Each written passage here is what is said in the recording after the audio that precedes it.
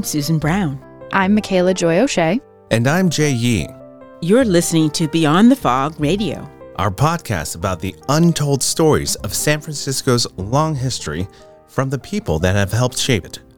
Whether you're new to San Francisco or have lived here your entire life, join us as we share the stories of our city by the Bay.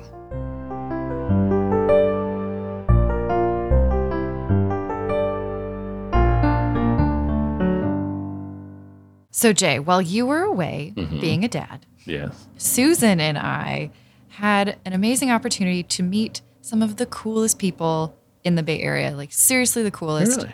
Oh, it was such a special interview. Now, where did you go?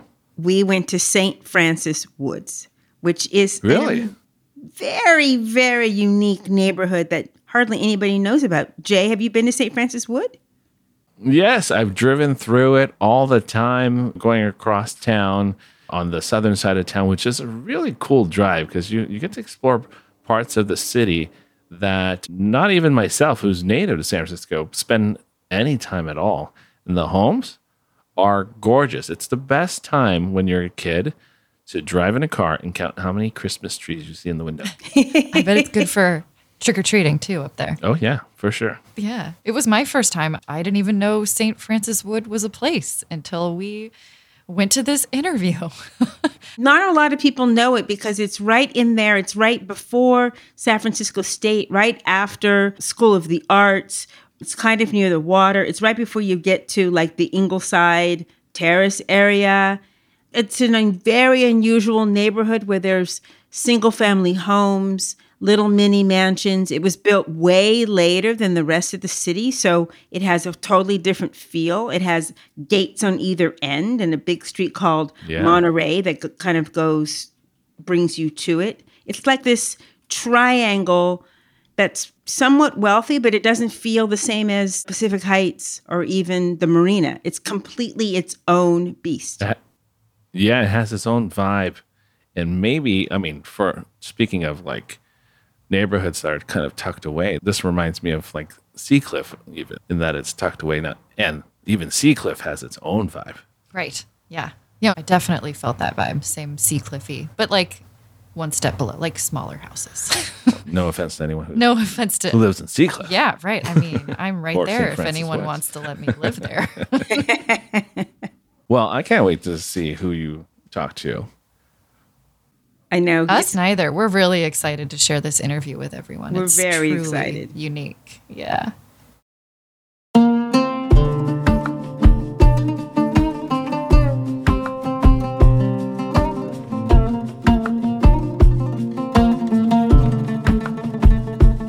Welcome back to Exploring the Neighborhoods with St. Francis Woods. Now, we visited Greg Angelo Herrera, who's the founder and artistic director of the Greg Angelo Museum and Velocity Circus. Greg Angelo is a native to San Francisco and the owner of the museum, which was at one point his residence that over time was meticulously crafted and turned into this immersive theater. St. Francis Woods at one point in the early 1900s was just sand dunes and cabbage patch fields until the West Portal Tunnel was built. And now, just imagine rows of pastel-colored homes with perfectly manicured lawns and hedges. And then you come across this bright red home with white circus tent stripes. You found Greg Angelo's museum. Words can't describe the feast of senses that this house and its group of artists have created, and it's beyond one of a kind. Here's our interview that Michaela and Susan did while I was on paternity leave. My name is Greg Angelo Herrera. Is my last. I have two names actually, but the first name is just a long Greg Angelo. And I'm Marcelo de Freitas. Thank you both for joining us. I was born and raised in San Francisco. My mom's Lebanese. My father's Mexican. I think they met on the Great Highway. He was a mission kid in the mission, auto mechanic. She was, daughter of Lebanese immigrants, and they had a little corner store in Taylor and working hard. And I want to say they met at a drag race on down at the beach. So maybe I was conceived in the backseat of a car. Who knows? We'll see. That's my fantasy. I shouldn't have said that. Sorry, Mom and Dad. And I grew up in the city. My fondest memories are growing up in the Chinatown area. I went to Notre Dame de Victoire, a little French school on Pine and Grant. And really, I always say that's the neighborhood I grew up in. I spent 9 years there. Made the dearest friends who I'm still friends with to this day. Real family, real native San Franciscans. Went to SI because I didn't get into Lick Wilmerding. That's the school I want to go to. And when I got into SI, my mom was like, "Are you crazy? I can't afford that school." and she was a single mom at that time. And one of my uncles who had gone to the school and got kicked out said, "Well, let's give this kid a chance." And he stepped in and helped me through it. I'm sorry, what's SI? Is that San Francisco? St. Ignatius. St. Ignatius, yeah. Okay. College prep. At that time, it was an all-boys college prep school. And I was like this crazy little art kid, and I did not fit in. But I found my niche there, and I loved it. I got right into the theater and arts. Was always in the arts. My dad, I think, who was an auto mechanic, used to sit me on the hood of these dirty cars he was fixing, and I would be imagining like rainbows and stuff going on. And he knew I had no interest. And finally, I remember he said I was maybe 5, and I remember one day he said, "Well, I know you don't like this. What are you interested in?" And I remember really saying, "I want to go to the symphony." Because the symphony had played at our school. I just thought it was fascinating. And he brought me to the symphony that night. And then he loved it. And then we started going to every show, every community theater, every big theater that came to the city. And he started taking us to back room improv shows in North Beach. That's incredible. It was incredible. And my dad's still alive. He's in his 80s now. 86. 86, thank you, Marcelo. And one day I get into his car and he's listening to show tunes. I'm like, "Oh my God, Dad, you're such a queer." He's like, "I learned it from you, son." That's awesome. Yeah, so that's really how, luckily being in San Francisco, I was really never told I couldn't and was exposed to more arts than probably most, young people my age. And the city at that time, the 60s and the 70s, of course, was a very, very liberated place. I mean, I'm sure you've heard a lot of that history already, but I'll never forget when being a little kid, taking the bus on the corner of Castro Market and seeing the whole gay influx happening and the whole feminist movement and all the crazy nudists everywhere. Right. And I remember selling chocolate after school at NDV. You'd go door to door selling chocolate for their fundraiser, and half the people would open the door naked, and there's a party going on. Like, oh my God. I love this city. That's really a thing. Oh, yeah. I mean, growing up, my mom used to say, "Okay, you kids, when you go to a party, make sure you ask the food is laced, and if it's going to turn to a sex party, you're too young for that stuff." That's how you, "Hi, is this a sex party?" And what's funny is I was at a party recently. It was the French families, and they did have some edibles on the counter, and the kids started grabbing, like, "No, don't touch those kids." I'm like, "It's still happening." Wow. Didn't turn into a sex party. No, okay, good. Wow. Wow, that's crazy. But I mean, that's probably the era you were growing up in as well. It is, And but I wasn't allowed to go anywhere. Yeah, we were pretty free. We were roaming the streets, and it was great to be, and all of our friends in the Haight-Ashbury at that time, right after the Summer of Love, and all the different neighborhoods and seeing the different people. And what was cool about the city at that time, though we see it all as this crazy liberated place, but there are certain neighborhoods that were quite conservative. Correct. And the neighborhood we're in right now was one of them. Yes. And how the hell did I get here? I don't know. How did you get That's here? why we're here, Greg. That's what we want to know. Yeah, so we're on the west side of San Francisco. People know it as St. Francis Wood. I'm technically on the wrong side of the track, so this is called Balboa Terrace. Really? So 3 doors down is St. Francis Wood. This side is called Balboa Terrace. It was all built at the same time. Oh, wow. Is Balboa, is that the street right there? No, this is Monterey, which is a strange street that sort of takes a west turn. Okay. And it divides the two neighborhoods, which really was kind of envisioned around the same time. There's all those history books now about the different neighborhoods in the city. I discovered that this house was all on sand dunes, like most of St. Francis Wood. This was a cabbage patch, I guess you call it, that would feed the city, which was over towards the north side of the city. So this was sort of agriculture and beach and kind of no man's land until they built... I didn't know that. Yeah, until they built the West Portal Tunnel. They built the tunnel, and then this area became developed. Wow. Do you know when that was? Yeah. That would have been probably in the 19-teens, Okay. somewhere in the teens, up to the 30s, when it kept really getting developed. And you can see, as you go down slow, you'll start seeing houses that are looking from the teens. I think this house is more teens, 20s, and then as you go towards the beach, it becomes like 30s, 40s, 50s. You can see it in the architecture. It's pretty cool. And how close to the beach are we? You can smell it. But you can see it through the houses. So really close. Maybe Close, a half a like mile. Half a mile. Yeah. Okay. Yeah. There's a whole, we can talk for hours about the history of the neighborhood, but it's pretty fascinating. A thing, Susan, that there's a little tie that we had that we didn't know we had is that at NDV, my sister, myself, both my sisters, we're all sharing classes with the Moscone kids. at the time. Oh, yeah. So we all grew up with Gina and George Moscone exactly. before he was mayor, and then he became mayor while we were all in that school. And his 4 kids. Yeah. And we were all I remember that day. We were all celebrating together at his house. Was over here on St. Francis Boulevard. Yeah. And we all were little kids. We were in grade school at that time. Right, and then I think your dad was very good friends with him. Very close friends. And there's a little thing in this house, which I'm going to show you later, which I don't usually tell people. Apparently, and I don't know if this story is true, is that day that George became mayor, your dad came up to him and gifted him a pair of roller skates and said, now that you're mayor, you really need to get around this city fast. And roller skating, it's come back. Yeah. And you've always roller skated, but he became mayor in 70-something. And there's a photograph of him in his roller skates because he's rolling around. Well, and those roller skates are now on the wall in the house. So he gave those to his son, John. Right. And John and I used to roller skate. And then John gave them to me because I lived on skates all the time. He's like, here, take them. And John gave them to you. And I wore those things. I remember skating up Powell Street one day and the steel plate broke right in half. That's how hard I wore those things. Wow. And now they're kind of a relic on one of the rooms here. We call it the Earth Room, which is kind of very much a piece of the history of San Francisco. I think that's one of my favorite little pieces. I don't usually tell that story. Yeah, that's cool. But we're all tied together somehow. Yeah, because you're friends with John currently now, right? Yeah, I haven't seen John for a long time, but he also chose an art path, which is interesting. We cross paths once in a while. Yeah, because he was on our podcast too. Oh, cool. He's running Yerba Buena for the Arts. We went to SI together, so we used to always be in the school plays and the musicals together, and all, so we were close. But I should call him. You should call him. And Marcelo, can you talk about this? I thought that was a great segue to kind of talk about where we are. Sure. The house. Is that okay? Well, I think you need to talk about the house, but let me give you a quick background. I was born in Brazil. Okay. I moved in here in '84, and I became a San Franciscan immediately. As we do, right? I know.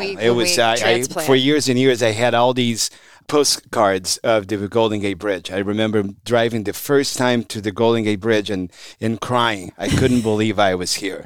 And it's been 40 years that I'm here, and I love it.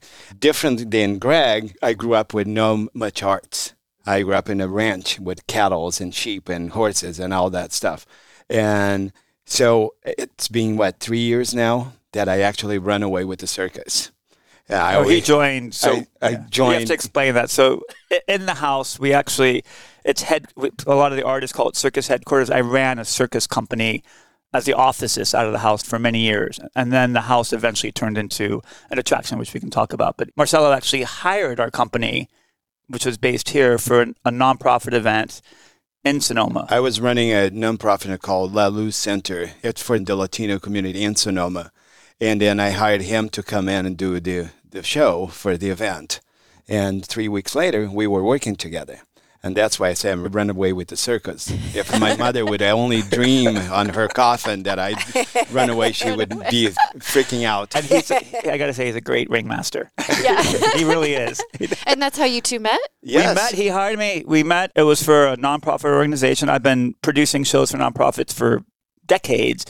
And I hate to say it, but they're usually what we call shit shows in the industry because no one lets you do your job. Everyone thinks they know how to do it better, and it's always a mess. And they never raise as much money as they should, and this and that. And I've always come in with ideas, and you're just a lowly artist. Shut up and dance for us, boy.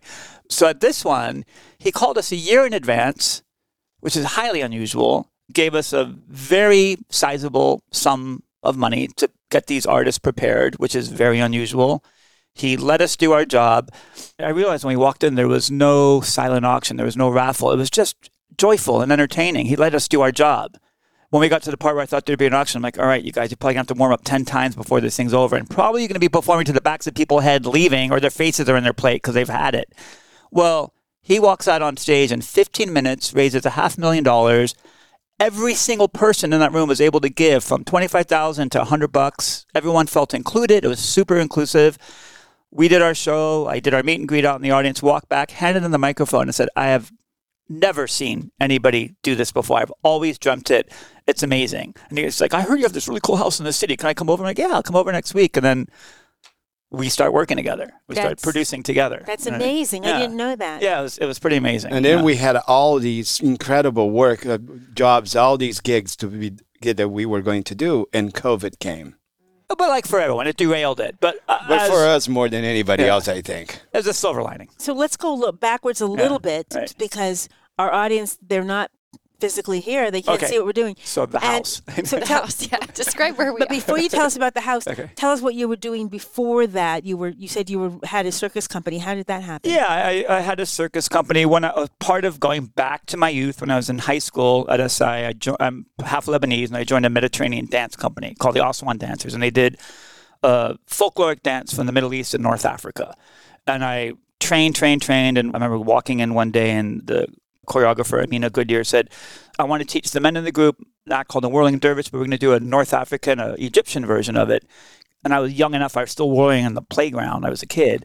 And she trained me for 3 years, sent me to Egypt. I learned the music, the drumming, the rhythm.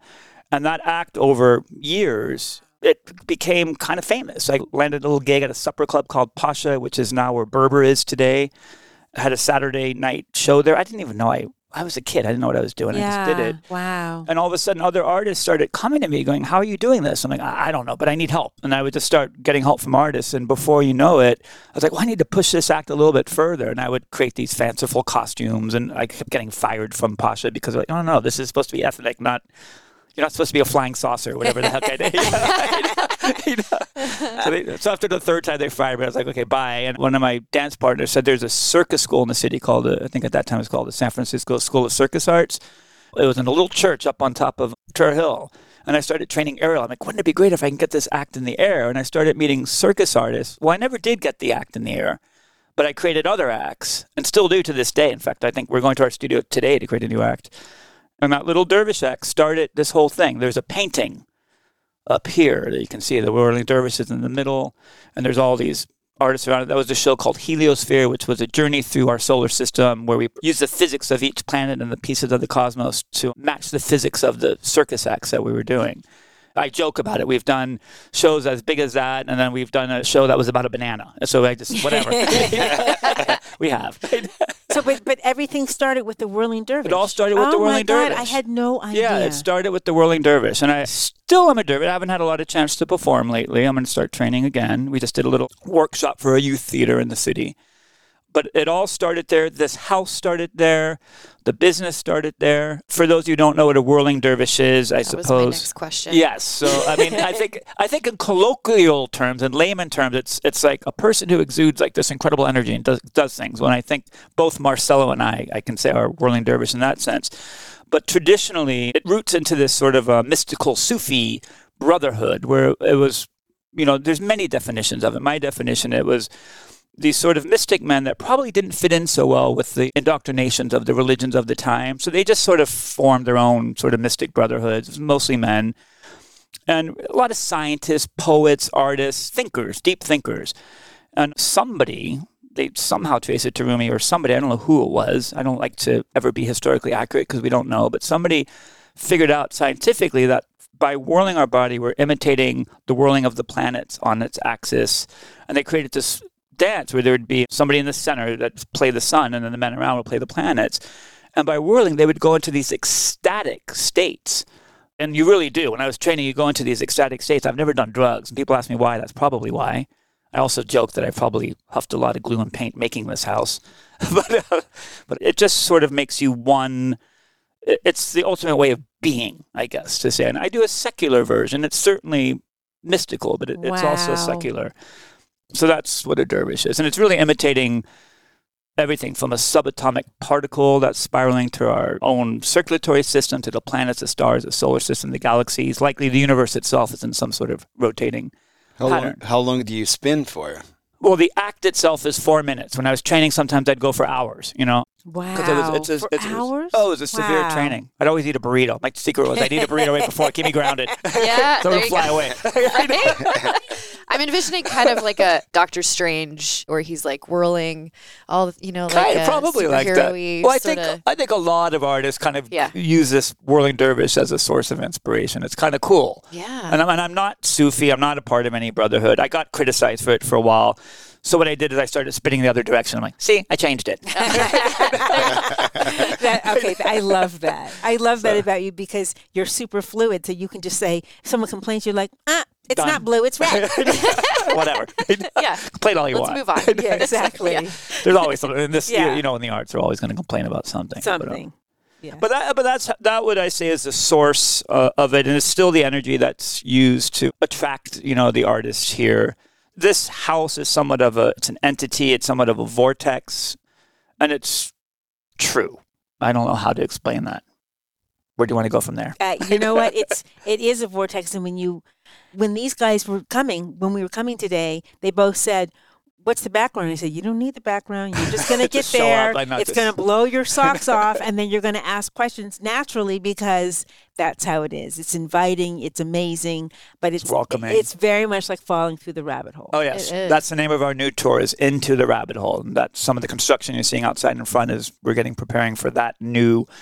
People use the word immersive theater. Well, I didn't know that that's what we've been doing for 40 years until about 4 or 5 years ago. So there was an immersive theater conference, I think on Moscone or somewhere, and I got invited to be a speaker. I'm like, I have no idea what you're talking about. I don't do immersive theater. And they're like, You're like, you created it.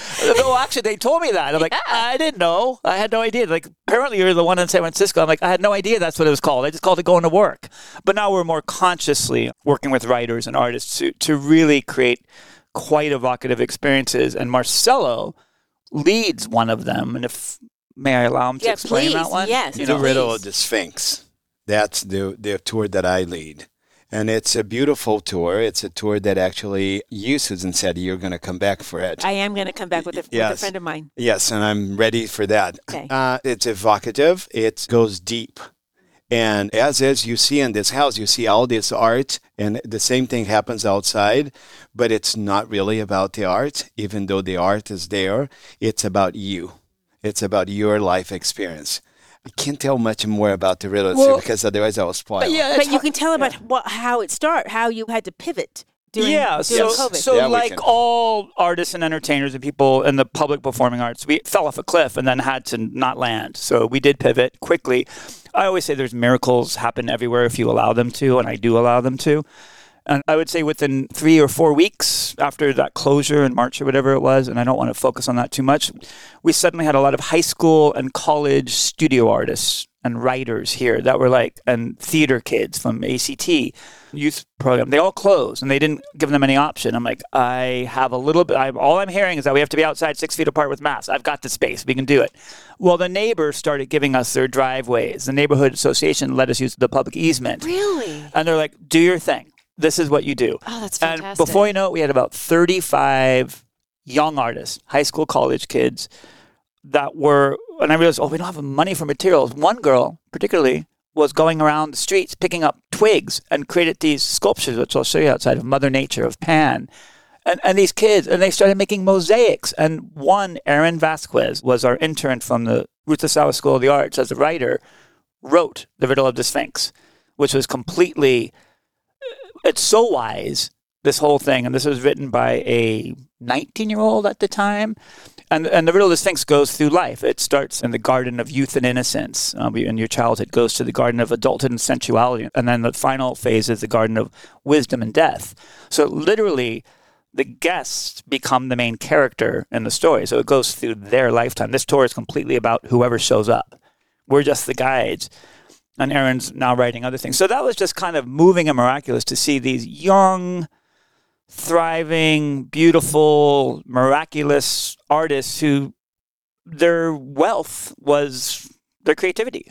Which is incredible. It was incredible. What a gift. There was no money in the world. There was nothing.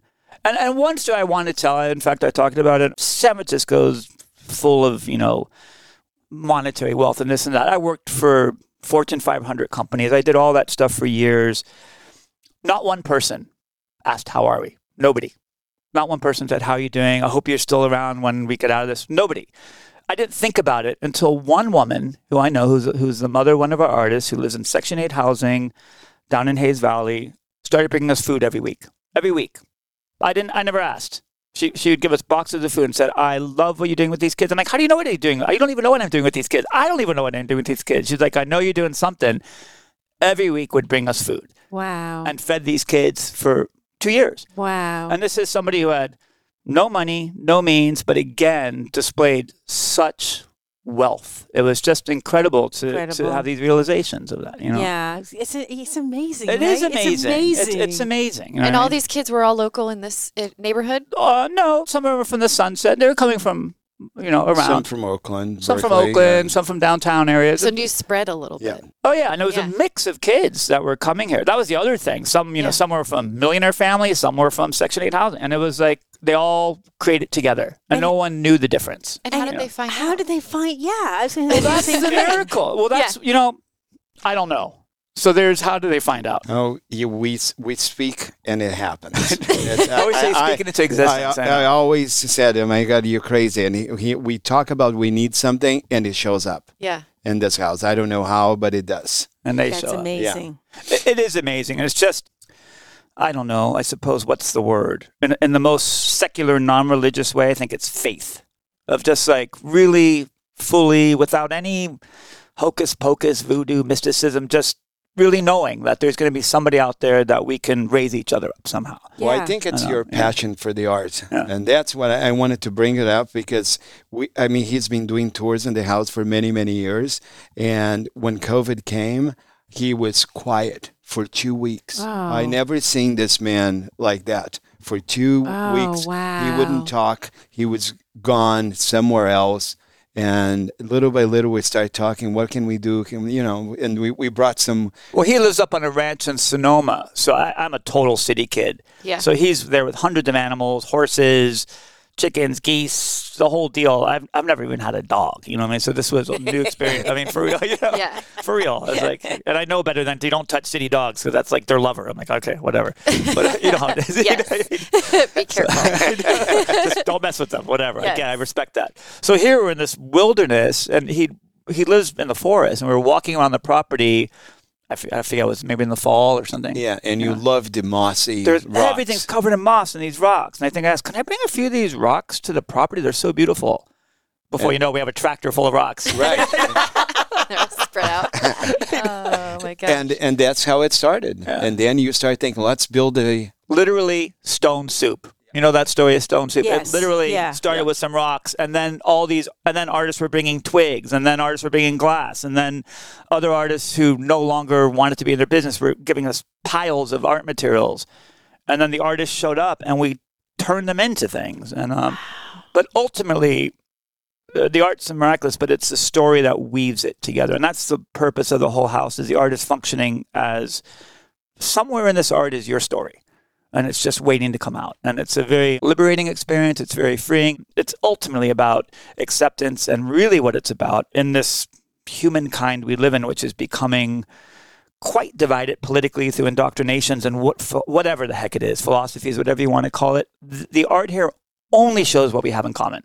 That's all it does. So it doesn't matter who you are or what your background is or what your culture or creed is. This house is only going to show what we have in common. And that wasn't a conscious decision. It just kind of keeps happening that way. Therefore, nobody ever has an opportunity to fill the room with hate or whatever. It's like if you're two sides, two different teams, it's just you're talking about the commonalities is all it is. So that's been the blessing and the attraction, I think, without knowing it. Do you think that is what immersive arts is, because you're completely overwhelmed by what's happening around you, that you don't have any room for those ugly Probably. things? I think, I don't know the answers. Yes, I'm full of questions like you are. So likely, yes. Do you have music playing as well? Yes. So it's even more sensory. We always have specific? What I call a soundscape. There's music kind of beneath, the voices. It's there. I know that I'm a musician also. I know that music changes the mood, uplifts the mood. There's nothing worse than we go to these shit show events that we didn't produce, and there's no music and there's no nothing. And people are tense. But as soon as there's music, there's a calm and there's a connection. It changes and everything. The vibration of the room. It raises the vibration much higher. It raises everyone's calmer and happier. Immediately. And that's why I love what we do together, because for the first time in the history of this business, I've been around almost 40 years, where I never said no because I had to support these artists.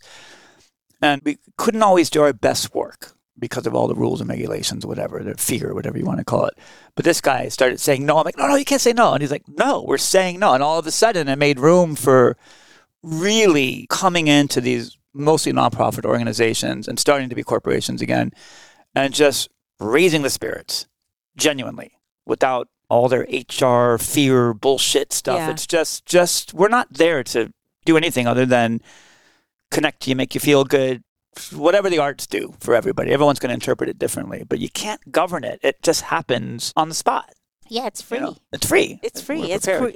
that's why it's creative. Exactly. That's why they invited you in the first place. Yeah. So it's been really wonderful to reemerge without the agony and grief around it and the fear around everything. And we also didn't stop during COVID. We never stopped. We worked through Yeah. the entire We never COVID. stopped. We did it everything outdoors, right? Yeah, we created Shows. seasonal shows that were full-on immersive theaters. I laughed because I used to always be, I'm not a man who has any jealousy in me, but I used to be sort of professionally jealous of some of these businesses that have lines down the block. And I'd be like, you guys, we have a line down the block. They're socially distanced, but they're down the block. Wow. It was pretty cool. So we started doing shows. Typically in our business, we do 3 to 5 shows a day. Well, we started doing 22 shows a day for one pot at a time, which meant sometimes it was for 2 people. But we put out, we gave. Wow. It was amazing. People are basically doing laps around the house and the garden. It's like next. And they were all getting the same Wow. experience, and musicians and dancers and acrobats and storytelling. It was amazing to see these artists just step up and continue to. You know, Right, now exactly. now their doors are open again in their colleges and stuff. You have to imagine, we're older now, but they miss these formative times of their life. I Yeah. mean, it's hard to. I mean, I didn't have to imagine it because I was with them, and I'm not a teacher or a mentor or any of that. I'm just a doer. So we just did it together, So I'm glad I had the energy going back to the dervish. That's marvelous. People that you work with just happen on your doorstep. They just find you. Well, how do we find each other? Yeah, how do you know each other? Someone asked me that, and I actually can't remember. I think it was through Annette, who was working at the School of the Annette, Arts. Of course. It was through the School of the Arts. Yeah, so my really good Yeah, friend, right. Annette, is the costume designer for SOTA, for School of the Arts. Okay. And did you come to one of her shows? No, I remember because we were out at a mixer, one of those business mixers somewhere. I don't Okay. remember what it was, somewhere out in the city. And Annette was there, and she recognized because I had usually had interns from there. Annette was the first person to give us an intern from the school because she would be like, there's a student that's exceptional. She needs to get out in the professional world. So Annette would do that for us. So we met at some Some mixer kind of thing. somewhere, and I think I don't remember how I probably just invited you over, like I always do. Probably, yeah. Like, come over to this weird man's house. And is Never mind the gray van parked in front. is School of the Arts near here? Yes, it's just down the hill. up- So yeah. that makes sense that it would be. Yeah. They would feed you people. Yeah, they don't always. I mean, our last one she found was a Sada, a girl, great family, native San Francisco in the Hunters Point area. And she is just a shining star. Sada, if you're out there, whatever you're doing. She moved to Chicago. She wanted to go to the School of the Arts, but I think she's starting her own sort of magazine or business about females and black and art and something. I have to catch up with her. But it's amazing to see the arc of, I always say I'm a stepping stone for thousands of people, and I'm like, keep stepping on me. I'll just make your way. You know what I mean? It's been a great place to be the stepping stone for people. In fact, during one of our shows, our winter show, which was called Solstice, one of the young artists, I think she was 13 or 14, Who are you talking about? Emma. Emma, yes. Yeah. Yeah, she is on the new Luca film. Well, it's not new anymore, but at the time it was. It's the the Pixar newest. film. She was one of the main characters, Yeah. voices. Really? In the Oh, Pixar film. really? Wow. And so it's just amazing to start. She was here for one Luca. season. Oh, Luca. Yeah. I haven't seen that one Yeah, yet. she was here for one show. Then we cast her for the second show. She said, I actually cannot do it. But she wouldn't tell us why. Then the mom tell us later, yes, she She's is like, the main I'm character. fancy. She is. She's come back in I've another made show it. since then. But Yeah. She has worked with us again, yes. Oh, that's fantastic. because we do all original material, so it's not any breach of anything. Right. good. You know. And then your friend who also works here, Darkia? Darkia, Darkia is one of my favorite stories. Okay, so tell Darkia, that story. I have a lot of Mongolian nationals who work here, starting with the circus company. So Mongolia's high form of art is contortion. So I would sponsor artists to come here for the shows, specifically in contortion. From Mongolia, or is there a community in San Francisco? Both. So Okay. I met Searchma Biamba, who now has a school of contortion here. I met in the city. I forget how I met her, but ended up sponsoring her and helping her to green card and establishing herself here. And then she opens up a school. So this stuff is very exciting to me. Well, Darkia was from Mongolia. She was in the National Army Ballet or something, and they were doing a world tour. They came to America I forget what state. It wasn't California. Searchma invites her to San Francisco. They had a week off. So Dargya's like, I'll come. And doesn't, really from Mongolia, doesn't speak a word of English. Comes to the house for some sort of photo shoot or something. She's been here for 22 years. That was it. Do you think that's you or do you think that's San Francisco? It's all of it. Yeah. Oh, no, it's definitely San Francisco and the opportunity that's here. But if we looked at the arc of her life and continuing on the arc of it, I use the word miracle quite generously because I see it happen all the time. It's not some little thing that may or may not happen. It'll happen if you let it. Yeah, and I think the beautiful thing about this museum is that we are all artists, but we all contribute somehow in a different way for the museum. So I will write checks, I will talk to PG&E, but I also going to act or do different things. Dargya is an incredible dancer. She also does costuming. She became our master makeup artist. I noticed she when she was doing her own makeup, I was like, that's exquisite makeup art. Most makeup artists can't do what you do. So I started having her do other artists. Well, now she's a professional makeup artist in San Francisco. So it's really just amazing to see these artists just blossom. And it's very cliche to say that it is a family because everybody really contributes somehow, but you still can, do your artistry. I call her Magic Hand. She's done a lot of the mosaic in the house. And we haven't quite defined the house. So this house is a house in St. Francis Wood, Balboa Terrace. It's a house probably built in the teens. When I got it, it was a dilapidated mess. It had been a rental property for years. There was literally, this room, there was plaster on the ground. It was molded out in areas. When it rained, believe me, it filled with water. It was a mess. It just had not been taken care of. And I was in college, and I started just kind of fixing it up. Actually, I remember that my first thing I fixed up was the fireplace that caved in. Like, just went right into the basement. It caved in. It just caved in, went right to the basement. I'm like, well, that can't be safe. Wow. And another room caved in, which is one of the favorite rooms in the house. So my brother walked into the room and literally, fell through the floor. It was that kind of rotted out. And I have not changed the footprint of the house, but there are now, we counted the other day, there are 27 full-on installations or rooms, storyboards is what I call them, and growing all the time. We still work on the house 3 days a week with the artist. But it's just an old San Francisco property that has become an international arts, immersive theater attraction, I guess are the right words. I don't know what to call it because I don't think it's any of that. People call it the Greg Angelo Museum, which always makes me cringe because it's not a museum to me. I just happen to be the energy behind it. It's a museum to you, to everybody in the world who shows up, who's brave enough to show up. And it's in the most unusual place in the city. This side of the city most San Franciscans don't even know about. So that's what makes it really interesting, Us today. This is our first time in this neighborhood. Yeah. So it's really, most people think they're in the wrong place. Yeah. They're so that's kind of part of the intrigue of it. So why here? And how did you find this house? And when was that? That was in the 80s. I think I was still in high school at the time, maybe even going into high school at the time. My mom divorced my father quite young. I think I was 10 or something. I think I was 13 or 14 by the time I got here. And I was already working in the arts. I was very independent. I was working for a catering company doing all their platters and doing stuff. I'm working for this Japanese gallery. I was doing whatever I could, in the arts. And then I was also training all the time and rehearsing. And I just sort of lived here and I was paying rent and this and that. I'd fix it up as I went. I wasn't even paying attention. There's a room called a green room. And I'm kind of diverting a lot, but I remember coming in after a show with my dervish equipment and walking down the hall. And as I was walking down the hall, one of the plaster walls fell. It just fell, just crumbled. God. It literally just crumbled. And I kind of looked, and I went in and I had some plywood downstairs and I kind of patched it up. And I had this epiphany. I'm going to paint this room green. I had just bought this can. It was called Tylo Green. It was some new kind of overly pigmented paint. I was like, I'm just going to paint it green right now. And I realized, shit, I don't have a paintbrush. I didn't even have a paintbrush. So I just remember taking off my shirt and ripping it up and just spending the night in there. Then my brother who's living here is like, what are you doing? It's 4:00 in the morning. You're naked in the middle of this room. Shut up. So you guys bought this house or you just acquired it? Me and my brother at that time I think I bought 90%. He bought 10%. Okay. So it was in the 90s. So when he wanted out, it had doubled in price. So his 10% was worth a lot. Yeah. So I'm still paying for that. Yeah.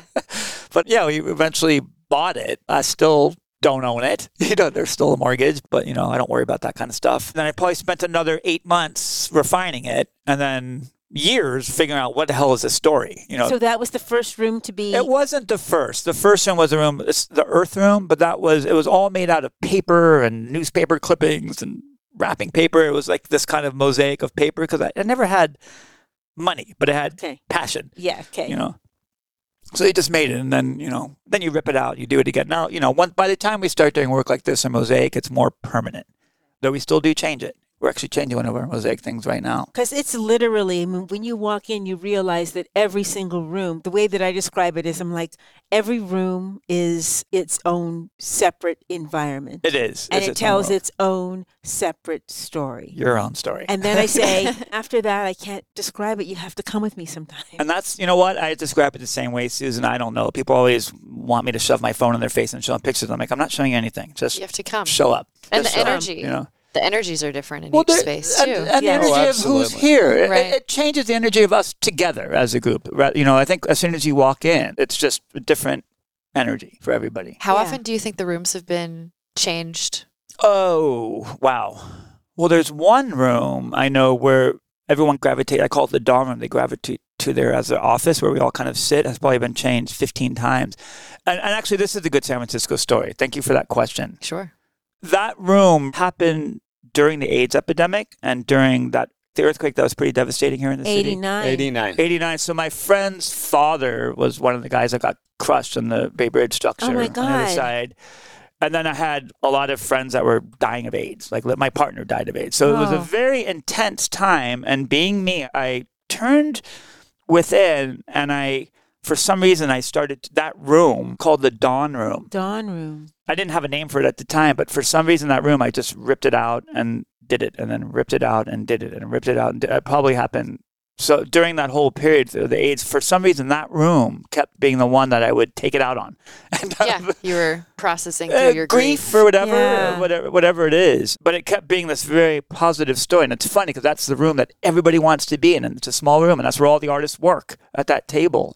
But it's very powerful because those stories, I would say that's kind of almost what inspired the whole house was grief. Yeah. But getting to the acceptance fairly, it's never quick for any of us. No. But getting there, getting to that tunnel. And how beautiful that the room ended up being called the Dawn Room, because I think dawn is this, moment of realization and acceptance and all the things that help us to connect as human beings. Yeah, so that's the art in the house. That's incredible. So that's 1989. How structured was the house at that point? It was all over the place. It was what I call the Eclipse Room, which is the room right there. The music room is kind of the heartbeat of the house. I was always working on that. As you can see, I like a lot of ancient Egyptian art. Yeah. And I was lucky enough to be also getting commissioned by museums to do shows in tandem with the exhibits.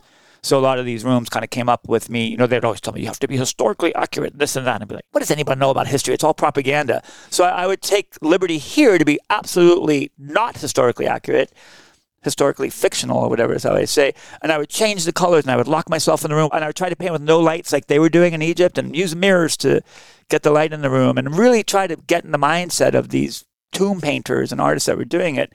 And by doing that, I really learned a lot. It was painful. Actually, I remember being in physical pain doing these rooms because I was trying to do it the ancient way. And therefore, I was able to bring more contemporary type of immersive experiences to the museums. So basically, our job was to get non-museum goers interested in going to the museums. And it's very easy to do with these blockbuster ancient Egyptian things because there seems to be a global interest in the mystery of it all. King Tut or whatever. I've done other things besides that. So, and many of the stories in the rooms comes from children. When children come, I'm not intellectual at all. I'm very intuitive in my work. I learn the stories, but I don't even know how to articulate them. But kids would come and be like, oh, they would define it. This is that from that era. Or this room makes me feel happy and joyful. Oh, this room makes me sad. Oh, this room. And the kids are so free that I started building the stories around the feelings and the stories of children that really resonated with adults later. In fact, I used to have to separate the kids and the parents. I'd be like, can you make sure your parents behave over there? Because they're always they're not free. Because they're always like, don't touch that. I'm like, whatever, stop. This is not what this place is about. You're just because I want to hear their stories, That's still my joke when the kids come around. I'm like, were your parents behaving? And they look at me like, or sometimes I call them their servants. Oh, that's funny. It's true. They look at me like, that's your driver, right? You cook, right? Washes your clothes. That's all of it. Yeah. I have a question actually about the people that come through here. Is it all walks of life? I'm going to let Marcelo answer that. People who are San Francisco natives, people out of town. A lot of tourists. Yeah. In fact, now all the tourists are coming. Yeah. But there are a lot of San Franciscans. Yeah. And from the Bay Area. Yeah. They all come. They're mostly families. Families, couples, a lot of first dates. You have good stories about people that come on dates. I'm going to call one of the girls. So I've been doing tours for years, and this one woman, she'd come up from Arizona. Her name was Orchid. Orchid, hope you're out there. And she would, about every 6 or 7 months, come with a new date. Finally, like the seventh time. Okay, like, that's hilarious. That is hilarious. So she's bringing people for the first date. Yeah, and she is to impress them. She's literally not trying to impress them. She is like, what's the word? Working them out. She's working them out. How they feel here. It's so evocative. And sometimes they'd be that's like, the test. It's totally testing them too, because the questions are so earnest and so true that she's like, there's no better place I can take them than here, because it's also wildly entertaining. Yeah, peel off all those first weird layers of getting to know each other. I have a sign that says leave all bags and baggage at the door. Yeah, and, doesn't mean the sign's going to work, but that's how she would figure out, like how well. I'm like, it was kind of amazing. She's going a second What's the date word or not? for that? Curate, not curate. She's testing. There's a word. I don't know what the word is. I'm going to think of it in a minute. So she's bringing her first dates here. That is wild. So now we're trying to use our social media person. I'm like, let's get people here on dates because they can actually figure it out, And in fact, when I start usually the tours, I always ask, how long you been together? And people have been together for 40 years, 10 years, 5 years, 50 years. Or a day. Or a day. An hour. I say, it doesn't matter how much you know of each other. You today, by the end of this tour, you're going to know a little more that you didn't know about each other. And it always happens. It does. Another anecdote was I remember having a married couple. They're older couple, maybe married 40 or 50 years. And the Earth Room, I think at that time was the last room of that tour. I don't remember the question. Whatever the question was, I remember the wife looked at the husband and said, I had no idea that about you, and just burst into tears. And a couple that's married for 50 years, in this one moment, this revelation that completely changed her view of her husband came up. So it's really kind of, again, a miracle of seeing people just be genuine, honest, earnest, without all the bullshit. Which gives them an opportunity to blossom. To blossom. To blossom. That's just the word. Unfold, right? Just unfold. They get to just be who they are. And in fact, during COVID, Aaron Vasquez wrote a new show here called Crepuscula. And it was with different characters, and it went through the 5 stages of grief. And they're actually writing a novel that takes place in the house, sort of an allegorical novel, kind of a thing that happens here. It goes through grief. And then after we wrote it, we never produced it. I'm like, well, how do we sell this thing? And I'm like, you can't sell grief. I'm like, let's call it Grief, the musical. But I think at this time we see so much grief among humankind. Yeah. Not among the animals. And we see it among humanity. It's all humanity. And I keep saying the earth is going to shake us off like a bunch of fleas. But I think we're going to figure out a way to kind of, people can, maybe we get some sort of qualified art therapist or something where they can do this journey. It's still entertaining. We never talk about grief in it. And we never tell you what phases you're going through. I forget the phases, people. I'm not a psychologist, but it goes through I wouldn't think there's anger to acceptance, something. Deny. Yeah, I know those two. I don't know the middle. Whatever's in the middle. That's the real hard stuff. The whole experience is working through that. So it's very intimate. So these kind of tours or experiences we do, they're private. They're for people that know each other, because you're not going to let loose usually among strangers with that. And it's like Susan was saying, people blossom because they come in, and it's 90% of the time is they come in and they have a wall. They're very rigid. They don't want to talk. They don't want to open up. By the end of the tour, they're hugging, they're kissing, they're crying, they're laughing, and it's a blossoming, like you're saying. A space for people to feel vulnerable and protected. Yeah, but I have this running joke that the ones that actually love the most, that hug me and say, "Oh, this was the most beautiful thing I ever been," are the one that tip the least. And I was like, "Oh my God, hey Greg, I got $1 today." But the reward of seeing them going through that it's worth more than any tip. It's pretty amazing. It's also funny to see, a lot of people bring people here as surprises for birthday. It's usually the woman would bring, the partner, the husband, whatever.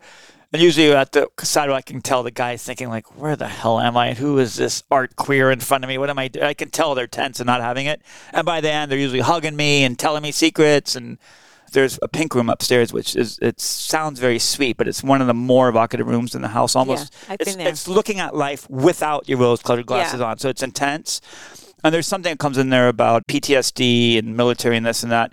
Well, this guy was a veteran. He didn't volunteer anything at all. And later, after he came back in the house and said, I'm a veteran, and I did experience what you were talking about in there, and I've never been able to share that with anyone, and thank you for doing it, and gave me the most warm embrace at the moment. So it's incredible. It's like incredible, and he still wasn't willing to share his story with the ones he was with, but at least something broke in him. Yeah. Because who knows what kind of grief these people are going through that experience that kind of trauma. Yeah. We don't know. Traumatic. It's super traumatic. It's really traumatic. And we just and that ripple wave that we keep seeing it over and over, it just keeps happening over and over. And it is trauma. And so we hope that the art here can not necessarily relieve it, but at least be a stepping stone to relieving it, It is pretty amazing what happens when people come, because I came with that family, remember?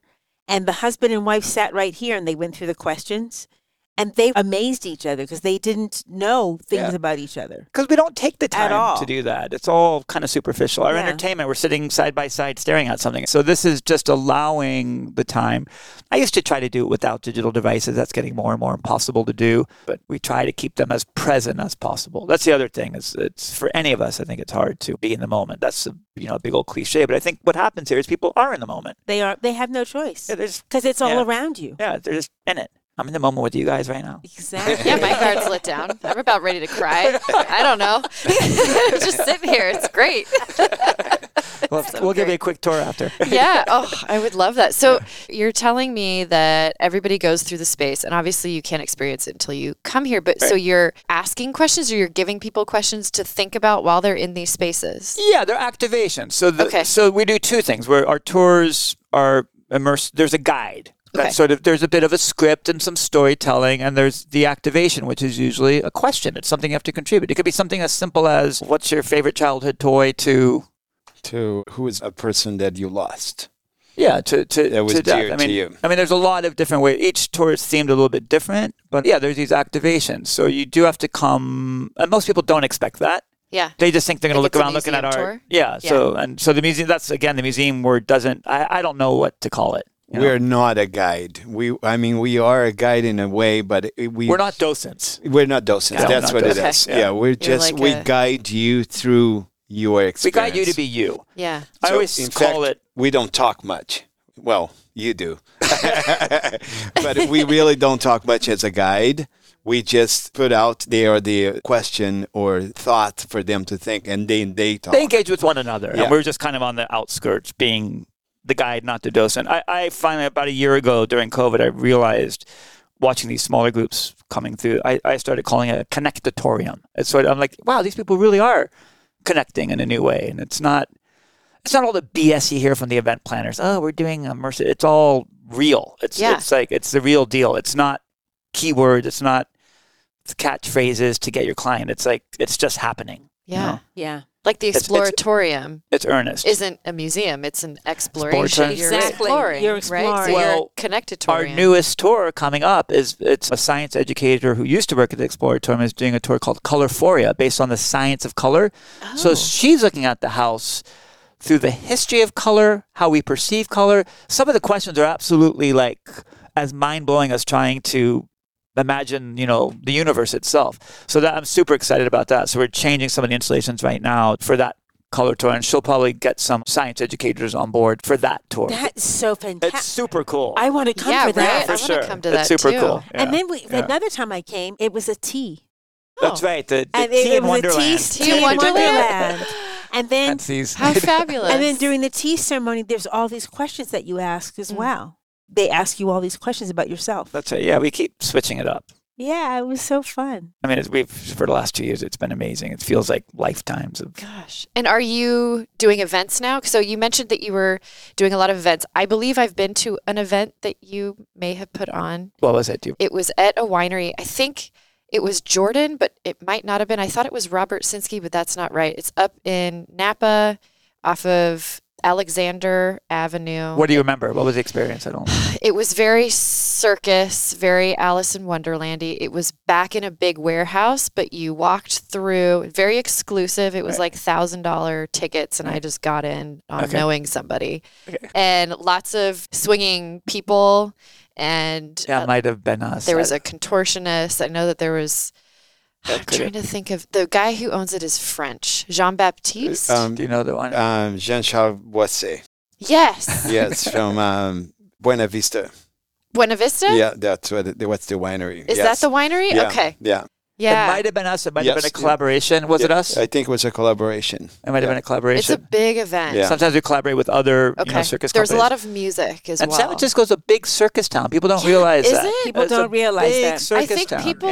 people are into it here. Well, and also there's a lot of Cirque du Soleil comes here to recruit artists. There's several circus schools here. There's a lot of training that happens. We just did in Sonoma one circus event. Yeah, we just did for Hannah Boy Center.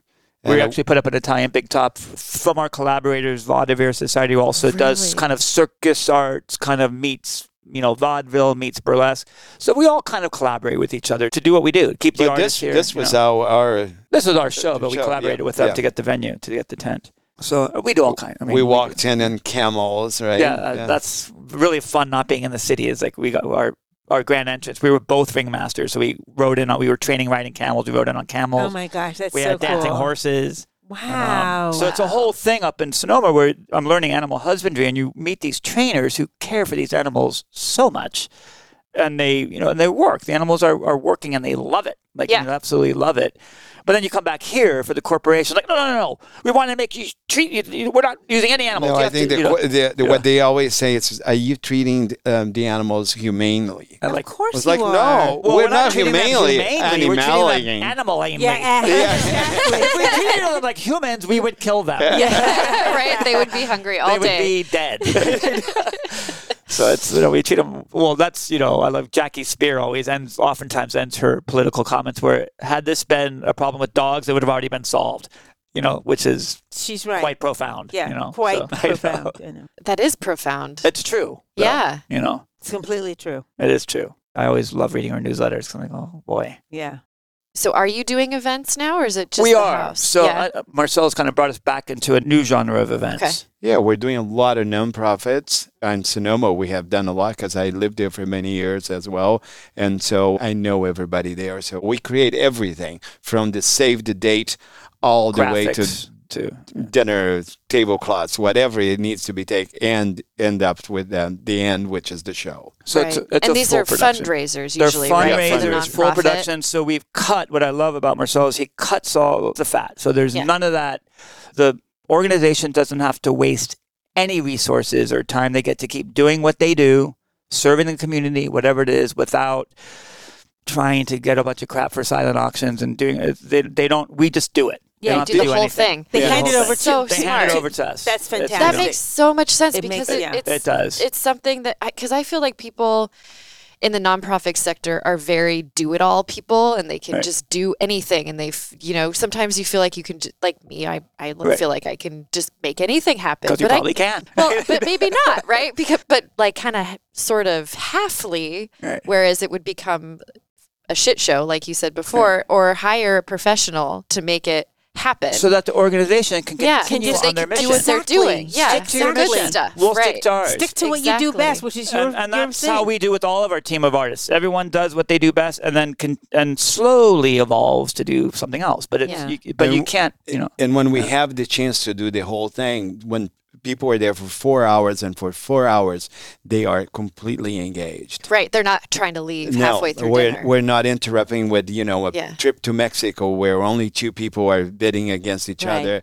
We only have about 10 minutes where we ask for money and we get the money and we're done. What's really amazing, nobody's alienated. How many times have we all been at an auction and you just feel totally alienated? I'm like, I don't want any of it. I don't have the money to do this. Yeah. So what I love about him is the game. So literally $25,000 to $100. And what he does is for the $100 donation, which everybody can give, he gets the big donors to give it again. He gets larger donors to match it. So that $100 can turn into, so every guest can give $100. And feel like they've given. And everybody in the room, the energy is like, everyone's given. Everyone's contributed to it. And it's really quite special. And are you running the auction or do you get an auctioneer? You're running the auction. I do. He does it. He gets up there. That's how I met him. Like, whoa, I've never seen anyone do that. And so for this year, we already have done Hannah Boy Center, which is finished with that. We're doing La Luz Center, which is a Latino organization. We're doing in August. September, we're doing Jack London Park, which is a fantastic venue. It's all outdoors. It's and they beautiful. have this kind of art and environmental mission, which is very unusual because it was Jack London and Charmian London's home and ranch. It reminds you of this house was dilapidated when they got that ranch. It was deforested. The land was completely useless because farmers had ruined the soil. And Jack London, who didn't know that much about animal husbandry and soil, brought it back to life. And now it's this pristine, spectacular place. So it's like we're doing the environmental side of the story this year. Wow, that's cool. And where is his house? It's in Glen Ellen area. Okay. It's run by the states, but a nonprofit took it over because the state wasn't running it quite well. So a nonprofit took it over, built a museum to the Londons, and kept the land up. And then February, we're coming with By the Bay Health, which used to be Hospice by the Bay. Hospice by the Bay. Oh, yeah. Which is a great organization. That's wonderful. A great organization. They're doing kind of a Parisian theme again. But they actually give you the money and say, do it. Do it. right. Yeah. And that's the beauty. That's how it should be done. Right. I sit on 2 boards, and it's the board members who are running around going, "How do we do this?" No. And really, what we should just say here, do this. No, and the board members should be like he says. What should the board be doing? They should be bringing everybody in. You get the guests there. I always tell them, look, I can get the money from anybody. I have no shame in asking for money. I'm not asking for money for myself. It's for the organization I believe on. But you have to bring the people in. Right. So that's your job. Right. You bring the guests in. We'll get the money. So part of our service is mobilizing these boards that are just shattered into a million pieces and being like, this is your job. Just get them there. Yeah, bring the people there. Bring the people there. That's it. That's all you have to do. And then we'll get the mission. And we'll get everything. We even create acts around the mission statement, which is really fun to hear these missions. And then we create like a spectacle out of it. And that's so smart. We do it right before the ask. We always do it right before the ask. It's like, here's the mission. He asks for money, and then they get it. And it's entertaining. It's not blah, blah, blah, blah. Yeah, slide, that's slide, so slide. smart. Yeah. Oh, my gosh.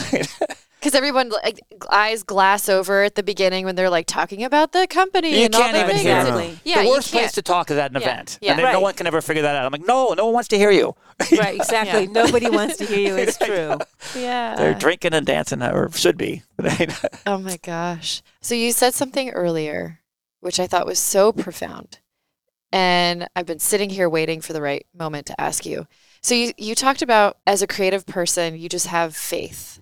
And the way that people are finding you, it's just sort of happened because you've just sort of put it out there and you have the faith and the hope that it will just work. And I really feel like that is what it means, not to like put everything into a little box, but to be an artist, you have to be that kind of person. And you just kind of learn that, all right, well, I'm just going to put myself out there and it's just going to work.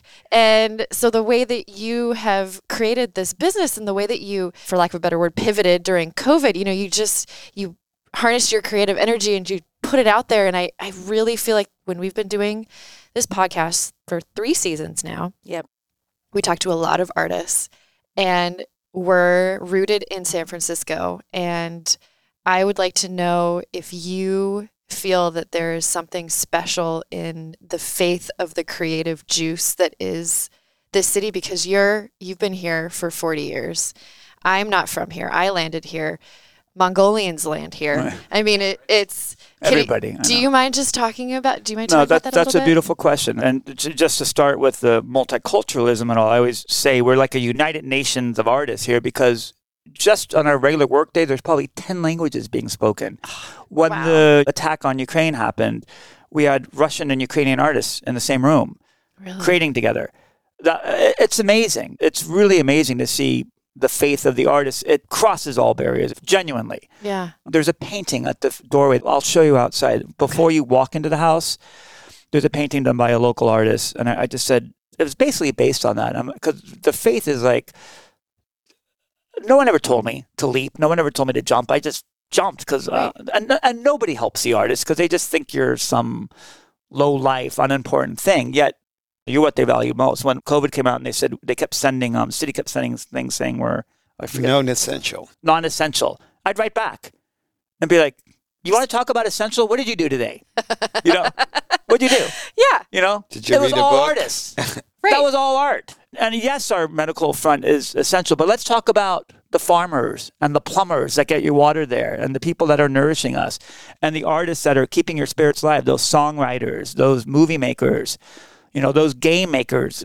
Those are artists. More essential than ever before. Ever. Yeah. Right. If it's a crisis, guess who you day need? we get these things we're saying that every day, right back, being, You know what I mean? I'd invite them over. They never came.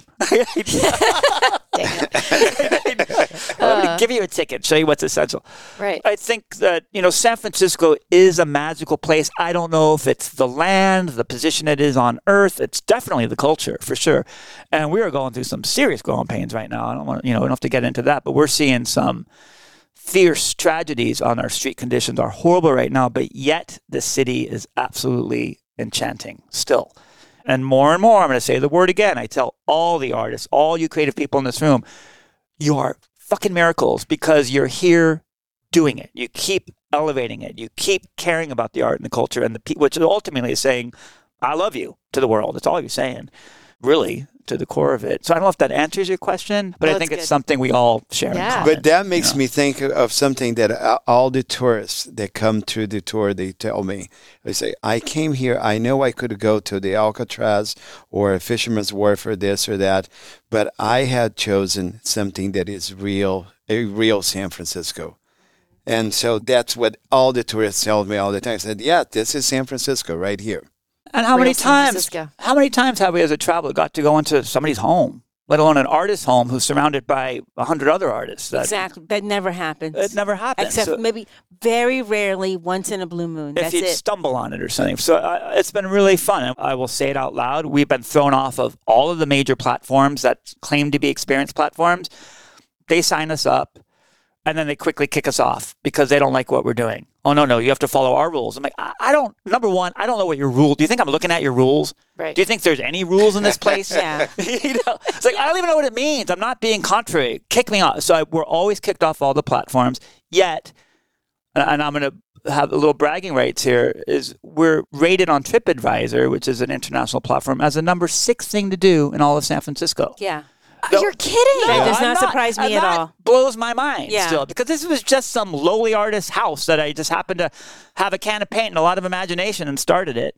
Wow. And it's kind of amazing. Yeah. So all these big bazillion-dollar platforms that always throw us off because we don't follow the rules, which, here we are making our way, helping each other. Exactly. Helping us makes right now, so much Susan, sense. as artists. That's why, when Beyond the Fog tour company is around, and I guess it's going to be around soon. Yep. Okay. Yeah, when it's back. Yeah, there we go. You're speaking out there. We just came back. I love bringing my clients here because they get blown away. They're like, oh my God, we would have never found this. I'm like, I know. And now you got something to bring them to that doesn't have to be curated. They just come as a small group and go through one of the experiences and come out the other end and have a picnic or whatever. Yeah. And TripAdvisor is what I know of it. It's by the people. It's by the people. Exactly. Yep. Yeah, it's not. And usually people rip your ass off. So that's even more amazing to me. Right. Most of those It's people real. are, what do they call it, the Batman syndrome or something? They want to, but it's very genuine. That how often do people say nice things about someone? Not too often. Not too often. And TripAdvisor is great because it's not run by anybody. No. It's like kind of a Wikipedia of it's just exactly. But it's not. It's just their feeling. And sometimes it's just one word. My favorite well, sometimes I'm like, wow, that's really cool. What does that word mean? Resplendent. Resplendent. That's really cool. And it was like a non-English speaker. I'm like, how do you know that word? Maybe that's how it translated from some mystical, magical verb. I have to look it up. Their language. Yeah. So what's happening? What are you working on now? And what's your vision for the future-ish? Okay, that's a good question, and we are working on it. I'm glad I can answer. So right now, as we mentioned, the Riddle of the Sphinx tour was a product of COVID. Well, now COVID is not over, but we are certainly moving into a new era together. So we realized that tour is timeless. So we had all these temporary installations out in front that you'll see covered in canvas and stuff. We're making it permanent. We're bringing 3 mosaic artists in. That frame you saw up front will be kind of a through the looking glass mirror turnstile. We're making these permanent installations out there, which I've never done before because most of our installations are meant to go up and down for different events. So other than the house itself, so we're building all permanent installations out there that will deeply tell the story. So we're working on that. I'm really excited about that. We're bringing on somebody from California College of the Arts tomorrow, and then 2 interns from Washington High. Yep. From Washington High School that will work together. They don't even know each other. One of them's in dance, so I want her to meet your mom. Okay. And I'm already going to give her an assignment for, we're doing an Atlantis theme event. I'm going to have her do a dance of the jellyfish. So I'm going to just give it to her to actually create and go onto a professional stage. And maybe, if she can make it, even get paid a little something, which is a big deal. Yes. I'll never forget when I made the first $20 as an artist. Like, shit, I could make money doing this. Yeah. My check's framed. My first business check is framed. It's in my office. It's a big deal. It is a big deal. That's great. So working on that, we're working on the Into the Rabbit Hole, kind of revising the interior tour, working on the color forward tour. It's a lot of new experiential things for the house, for the museum. So that's the Greg Angelo Museum. Velocity Arts and Entertainment is what we do outside of the house at any venue. And Marcelo and I are working together on many, many projects that are from the ground up productions, mostly for nonprofits, but starting to be seeing the corporate sector back again as they start. They really have not come back together into the workplace. No, but they are having events. I have been working starting to events. Yeah. Yeah. So we're trying to really change up. I hate to say it. We have to really take the event planners out of it because they don't have the experience of working with the people. They're looking at it as a design. I'm like, we're not looking at it as a design. The design's secondary. That's just... Right. And it'll happen. It'll happen. Yeah. But we're not the flower arrangement. So it's letting us get back in there and just because people do have a lot of grief and PTSD right now. Everybody does. Everybody does collectively. Everybody does. So getting back in there and just gently bringing people together again. So that's what we're doing. So that's a big job. Also, if they'll let us do it. There's also, we're creating a new, it's not a tour, but it's you being, Susan, to these lunches here on Thursday at 1 o'clock when all the artists get together and they have lunch, they break bread without. I've been doing that for about 30 years. I used to do it every Tuesday and Thursday. I'd open the house for artists to come, international, whatever. Artists meet each other, break bread. Some we hire, some they're just passing through. So now we decided that we're going to have, if you want to take a tour during that time and have lunch with artists, you also can do that. So for the first time, we're selling a ticket. We're selling 4 tickets to our Thursday lunch, which is a very private kind of insular lunch just for artists. You were just at one last week. Yeah, last week. Last week we had the cast of one of the touring cast from Italy of one of the shows, and then they get to meet all the local artists and sort of cross-pollinate and share whatever, and then they leave. So now I think that'll be, we haven't sold any tickets yet. Well, it just started 1 week into it. Yeah, you gave us a sample of the mini tour. Right, you were here. Yeah, I was here. Yeah, so that one's really not a tour at all. It's just come over. Yeah, and that's when you found out about John's roller skaters. Right, exactly. The roller skates. Oh, so there you go. Lovely. Lots new. Well, thank you for joining us. We're so honored to have you both on Beyond the Fog Radio. Back to you, Susan, and everybody. Really... Absolutely. I'm just mystified. I'm still, my jaw is still open. Well, now let's look around. Well, I'm going to give you a little tour. I can't wait to look around and That's our take motto. some Look photos. Around you. Yeah. So thank you so much. It's a pleasure. Thank you so much.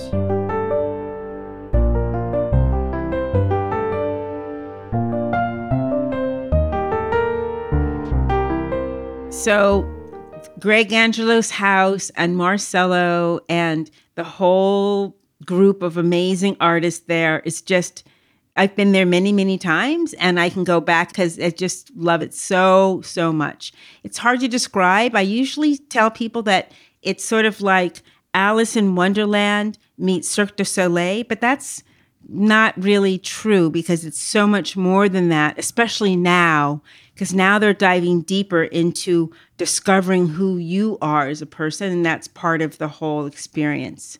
So it's a once-in-a-lifetime experience that everyone should be a part of and everyone should go. The experience that they're crafting there, Greg Angelo and Marcelo, I think they're just very talented. They go beyond being artists and creating a transcendental experience. I mean, I feel like we experienced that too, Susan, even though we weren't watching the theater, we were just talking with them, but I was completely out of my head while we were there. It is indescribable. And I also want to talk about Marcelo and the way that he has put together this amazing production company. It's an event production company where he will have a fundraising event and he will create a whole world outside of the house as well. So they're doing really amazing things and bringing in artists from all over the Bay Area. Every Thursday, they have this artist lunch that we're all invited to, and I really think we should all go soon. Yep, we should definitely all go. Jay, it'll blow your mind. We have to all meet there soon. Oh my goodness. And some of the photos and the way you guys talk about it, like the immersive experience, it will definitely blow my mind. And, speaking of blowing your mind, I want to talk about next week's episode. Oh boy. Yeah, so we actually traveled all the way up to Sacramento, and that day it was blazing hot. And you know who we ran into? Who? The governor, Mr. Gavin Newsom. And boy, was it an opportunity to be mind blown with who he is and how he came to be. I'm just so, I'm still riveted and moved by that conversation. It was really an honor and a pleasure to speak to Governor Newsom in such a down-to-earth and wholesome way, which we can't wait to share with you. Be sure to follow us on Instagram and Facebook to see all the photos that I took of this incredible house and to see all of our amazing Bay Area humans and the locations where we are interviewing them. You can find us at Beyond the Fog Radio. Once again, thank you all for listening. And until next week, take care now. Bye-bye.